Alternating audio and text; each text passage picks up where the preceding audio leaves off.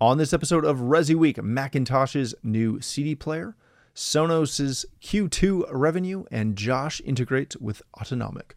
All this and more on this episode of Resi Week.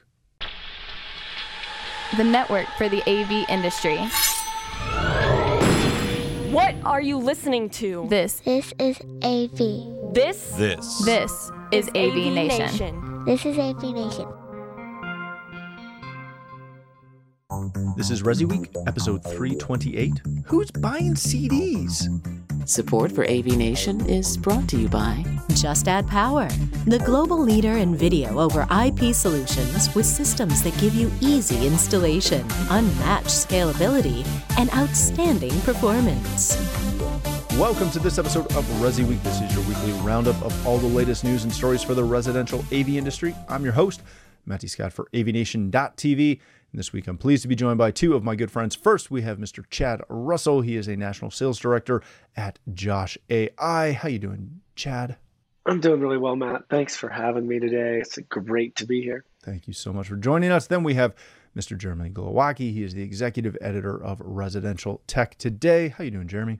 Doing well. Thank you very much, Matt, for having me back, and good to see you. Sorry I'm more sober this time than last when I was on vacation. Are you sorry? No, I'm not sorry. You were a lot of fun last time you were here.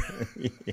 If you don't remember, last time Jeremy showed up, he graced us with his presence while on vacation in the Panhandle, and we'll just say he started tailgating a touch early, which tailgating. Yeah, that works. I'm jealous. Let's kick off a story that comes to us from Residential Systems. Macintosh is debuting an SACD/CD player that includes a reference level DAC. Their brand new MCD 12000 is a reference level digital to analog converter with reference level playback of those Super Audio CDs and regular CDs. Yes, you did hear us correctly. We are talking about a CD player in mid 2022. This is available for pre-order right now. It should be shipping towards the end of May 2022 in US and Canada and the rest of the world shortly thereafter for the small sum of $12,000 US, which is why the model number matches up with the sale price. This is a really awesome DAC. Really, you can use traditional DAC. You can use their vacuum tube for the multiple channel outputs. It's got tons of discrete amplifiers, et cetera, et cetera, et cetera. Go read the story. Check out the specs yourself. Chad, let me start with you on this one. It's a CD player, man. I get that there are clients, and I have a few that are extreme audiophiles, and they love their vinyl and they love their CDs, and they especially have a special spot in their heart for Super Audio CDs.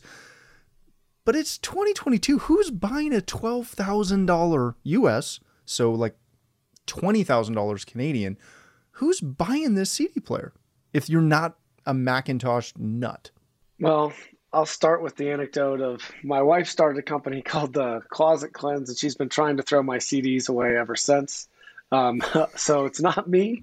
I do have an old school, really high-end Krell CD player that I always intend to get back out and intend to use. But what I see is the masses are very, very they're open to compromising, to, I guess, going for convenience over quality. We know that with the advent of the iPod. So I kind of asked the similar question, who is that? I would love to get a listening room set up and have that set up again. I have a turntable. It's kind of the thing of most interest of my toddler. He's always trying to grab at it and do things with it too, but it's the least used thing in my entire rack. So I kind of asked a similar question. I do think it sounds better. I miss that. I miss the days where I used to go into the Studio C at Showcase Home Entertainment in Scottsdale and tow the speakers in perfectly and create that whole visionary experience for a client. And, the interesting thing about audiophiles is they'd always say audiophiles are audiophiles because they never buy anything. And so that was an interesting thing. But I've heard rumors of people in Asia, that Asia is a very big 2-channel and kind of a CD market. Mm-hmm. I've heard these things. I don't know. So I kind of asked a similar question, and I'm curious. I would love to hear it. I'll tell you that. Jeremy, and I'm with you, Chad. I have a couple 200 CD case binders full of, real CDs and stuff I've made that my wife is also trying to get rid of. And luckily she doesn't listen to this podcast, so she'll never remember until we find them again when we're digging stuff out. But Jeremy, there is a market for this. As I mentioned at the top, I've got a client who has a huge Super Audio CD collection, and he's got a beautiful pair of speakers in a dedicated room that he uses it in. It's just not a commonplace thing. Is this, are we expecting to see a resurgence, and is this kind of the start of that, of people looking for the nostalgia of CDs? We saw it with vinyl, and we saw a ton of these, you couldn't open a Brookstone magazine or something on a plane without seeing an integrated record player for $129 with speakers, and people were buying them and going to a record store and going to garage sales and getting records. Is this just the next iteration of that nostalgia? That's part of my guess and what's going on here. And I think Chad's right that the Asia market's probably a big player in this. But, people that have these Macintosh systems are a unique bunch of consumers, and they probably just want to be able, just because they want to have that capability in their system. They don't want to say, no, I can't play that SACD, or I can't play that CD. They want to be able to do it and make it all look pretty with the blue lights and all the stuff that's part of the aesthetic of those products. But I was saying before we started recording that even my daughter, my 14-year-old daughter now, she's sort of the one that has sort of an old soul music taste. We went to this record store while we were in Florida on that trip, in this really cool beach community called Seaside. And in that record store, there were all kinds of really cool retro shirts. She got a Fleetwood Mac shirt, Rumors shirt, which I thought was awesome. I had no influence in it at all, but I thought it was a great pick. And then she's getting more current artists. She got something on vinyl, and she got a CD of another artist. And for me, I thought we were past these days, because I actually lived through that transition from vinyl to CD. Mm-hmm. And I remember having that discussion or thought in my head, what do I want to buy it on this time? Let's get the vinyl for this one, the Romantics album from the 80s. And I did get that Eddie Murphy album. I don't know why. I got the Eddie Murphy album on vinyl. So, and then, I hope you still have that. I don't. That all got lost with my grandparents' house. But I had, just at that time, I've got both. Which one do I want to buy? Mm-hmm. And that's almost like how my kid thinks. And of course, has Spotify stations and channels and all that stuff, and that's where most of the listening takes place. But I think she loves, even as a kid who has very little disposable income, she's stacking up vinyl. My dad gave her a bunch of old ones from his collection, which was pretty fun for her. But then you get the new Taylor Swift that's like white vinyl, or you get another one that's blue vinyl, and it just becomes kind of a thing. And then I think CDs are less of an appeal. She only has like a little boombox for that. But I just think if that's just one little blip in the trend, there's got to be more of it out there. And for people who have the money to spend, and now we're getting into, we're not even talking about old timers. We're talking about millennials in peak buying mode right now, who maybe they want these systems, and they are feeling that retro, hey, I never lived through the CD era, and I'm going to do it. Don't call CDs retro, man. Come on. You just made me remember going through that whole process, going to the store. I used to go like all the time. That was something that I would take time, and I'd go and pick what I wanted, and then you open it up. And I mean, I was more of the CD time. I did the tapes and all of that stuff. Yeah, but read the liner notes. yeah, that smell and the sound of it opening up, and then you get into that record, you get into the CD, and you paid $18 for it, and there's one good track. You know, I think it makes you learn how to deal with disappointment, right? Yeah, totally. We're not going to mention which CDs we bought that we hated. All right, let's change topics for a second. This comes to us from CE Pro. Sonos Q2 revenue is up 20% to just shy of $400 million, but their profits are dipping, or dipped, I should say. Their net income for the quarter ending in April of 2022 was $8.5 million compared to $17.2 million of the same time period last year. Which is primarily stated to be due to a gross margin decrease. These numbers are really interesting, and we don't need to dig into the financial aspect of it extensively, but I find it interesting that they were able to see their revenue up so much, considering the majority of their higher priced products have been, we'll just say, delayed. Availability has been tough. And again, they're not alone in this. Everybody's been dealing with this.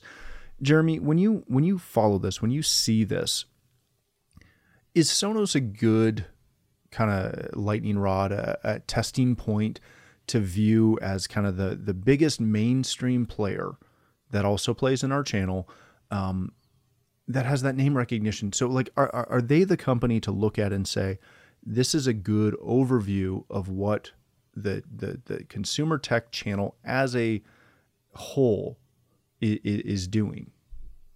Yeah, they are a great representative of the consumer demand that is so high in the past 2 years for home entertainment. Mm-hmm. And I think it's the go-to for so many consumers that have no clue that there's a higher end product offering, or they don't have the budget to spend on that sort of product. And so somehow Sonos has gotten a name, which has been so hard for our industry to do over the years, but they've been able to play in both the professional installation and direct-to-consumer worlds fairly well. And I can only guess that where a lot of their revenue is coming from are these maybe smaller systems and portable products, because they're really promoting that Roam speaker, which is a ultra portable Bluetooth, and they've gotten to the point where they're even coming out with color choices now and stuff. So it's like you must not be too worried about supply chain if you're tweaking the colors on stuff at this point. They must be selling those. I'm only guessing. I don't have any numbers, but I think that they're going with compact products. They're going with their new soundbar. It's called Ray. I can only guess that a lot of what's going on here is name recognition, consumers trying to feed that need to make their homes more entertaining and more livable when they've been stuck at home for so much of the pandemic. And they are not the people that are calling up you and your peers who are professionals, but that our professional market obviously is peaking right now. It's just, can you get the product, and how long is the project going to take, and all that stuff. So I think it's a real indicator, of it matches up to what we're all seeing as popularity of consumer electronics right now. Yeah. Chad, when you see this, again, as a manufacturer, you guys know where and what you've done the last year. We've seen a variety of manufacturers across the board not post numbers anywhere near this, and not from a quantity per se, but a percentage. We've seen, heck, yesterday, I think, Onkyo announced that they're going completely into bankruptcy mode. They're done. And yet you have a company like Sonos, which does play pretty heavily in our market, doing arguably really well. Again, releasing new product, doing new things with voice, which we talked about earlier. Is this one of those bright spots that we need to kind of glamp onto, and as a channel, I don't want to say follow along, but kind of follow along with? Sure. I guess I have a couple. I'll speak to their overall revenue number, and then I'll address kind of the profitability part. What I've heard from a lot of manufacturers that can remain nameless, they've said that their numbers year over year are up, but they have very long cycles to be able to fulfill demand. But their booked business is up to a point that they can't exceed demand. And so they're in a situation that they just can't fulfill it due to some shortcomings on the manufacturing side. One thing that I look at this with on the Sonos side and I see is I'm like, are they selling less direct to consumer? So their profitability has gone down. I'm more curious what's driving that. If they not increase cost, if they not increase pricing and those things. But to kind of get back to the main point of your question is, are they that good, barometer, or, kind of, are they pointing true north for everything that's happening in our industry? And it's interesting to see that so many integrators push on them and run with them and adopt that technology. And we're very dependent on Sonos. I mean, to a large extent, our best experience revolves on the audio side around an integration that we have with Sonos. And we have not seen that slow down. We see it keep going month over month over month. And it's just interesting to see some of the integrators that still push back on the Sonos side, though, still. So is that not the biggest? Because I don't take it personally when dealers hate on any company. I honestly could care less. But I always find it surprising because we as a channel, we're dedicated to the experience, right? That's the tagline we use half the time in all of our marketing is experience the best at home or something similar to that. Don't use that one. It's mine.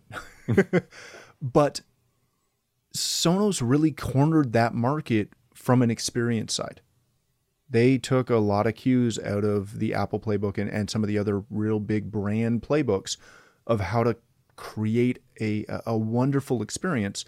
And you mentioned it yourself. That's why, Josh AI has partnered closely with Sonos as well, is because it's a great experience. Should that not be the push point for so many people on whether you can sell Sonos? Is there something better? Sure. Is there something worse? Definitely. But the experience, I haven't seen anything that is close. I talk about that a lot with some guys. I mentioned it around how my grandfather loved muscle cars. He was into, you got to have the Holley 4-barrel, you got to have this exhaust, you got to have this rear end, you got to use this motor oil and this and this and this. And then I flip to a slide and it shows a Tesla. And it's the fastest thing on the road. It has none of those things except wheels and a steering wheel. Everything else is completely different. And I say that many of the things that our integrators get hung up on, and I'm not picking on Roon. I think Roon's awesome, but if we need to integrate with this, we need to integrate with that, we need to do this, and they're not focusing on overall experience, that sometimes our channel misses the mark because they're hung up on internal hang-ups as opposed to what the client wants because it's easy to use and their friend has it, kind of like a Bose thing, or B, that they're just hung up on it and this is what they want. And being right. So it's an interesting perspective for sure. Very much so. All right, gentlemen, let's hit our last story of the day. This comes to us from a Residential Tech Today. Josh AI and Autonomic are partnering to transform the luxury audio experience. Essentially, and Chad, correct me if I miss something on this. There's a couple new things coming with this. Specifically, there's a full driver for Josh that works with Autonomic, but I'm going to argue maybe even cooler is the fact that there's going to be priority and prioritization coming with some of those audio sources that allow you to, again, specify, hey, if we call it something, we're going to source it from Tidal versus Spotify. We're going to turn off, things like TuneIn because no disrespect to TuneIn, but usually it sounds like an AM radio. I made Chad smile. So, Chad, let me start with you. this is, again, it's another driver plugin, however we want to term it, connector that allows Josh to work natively with Autonomic. We know Autonomic is great. Again, I do think the prioritization thing is key. Is that, or was that driven out of, again, back to that user experience thing, that we have a really nice high quality system. There's nothing better than coming on and saying, hey, I want to play that Rumors album. And all of a sudden it's being fed in, 28K from some random server, opposed to, Tidal or Apple Music or Amazon HD, whatever you want. Is that I don't want to say the better aspect of this announcement, but is that really the cool driver here? Yeah, I mean, there's a couple of pieces. One of the things, I guess, we'll address the prioritization of music and even video services. That was kind of on the Josh level, on the higher level of what we did in terms of our development of our Josh experience. So you can have the higher quality audio be prioritized as opposed to the things you don't want. One of the issues was if you didn't specify what you wanted, if you said, listen to Post Malone, the way that Josh would work is Josh is going to go up and grab the service that comes back most quickly. And so most of the time, as you mentioned, Matt, nobody wants TuneIn Radio. Sorry, TuneIn. Nobody wants to grab that, at least not in our channel, and have that be what's playing, because then it comes into commercials and such, especially if you're paying for Spotify, paying for Pandora Premium, paying for something, and for some reason it hit that. So that was the key there. And then once we got into it on that side, on the audio side, it's like, well, we're also doing it, and it was probably pushed a little bit more on the Kaleidoscape side, because we have some integration coming on the Kaleidoscape side, deeper linking, so we could prioritize that premier world-class video experience with the best video fidelity and get that to come up and be the first thing to pop up. But then moving into the autonomic side of things, that prioritization does impact the autonomic integration, but the autonomic integration has really been driven by dealer requests in the market, guys that have largely been adverse to the Sonos side of things. So oftentimes those are guys that are doing large scale, maybe 10 to 15, 20 systems a year, and they just don't want to be in that domain and have the limitations that kind of a Sonos system topology is going to have.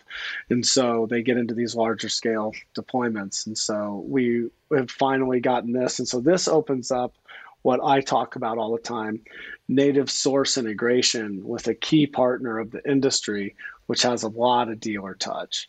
And so I think that this is going to really enhance our capabilities. We're really excited about it. Big fan of Michael and what they're doing over there, and especially since they've kind of gotten it back from Snap as well. They've been able to take a little bit more control of their destiny, if you will, but they still maintain that good distribution relationship as well. So I think it's really beneficial all around. Super excited about it. I mean, just the things that you brought up shows how hard at work the Josh engineering team is. And so I get limited discussion points with them because they're so busy because of the things that they're constantly building. So, but we are 100% focused on experience, but we won't steal your tagline. No. It's not my tagline. I'm just maybe kidding. It should be. Jeremy, when you see this, I don't know who this is a bigger deal for. Is this a bigger deal for Josh? Is this a bigger deal for Autonomic? Autonomic has obviously they've had a very interesting story arc the last couple of years, but now that they're back kind of on their own, this type of integration this is their market. This is who they should be playing with. Is this more effective for Autonomic, or is this more effective for Josh, or is it kind of just a toss up?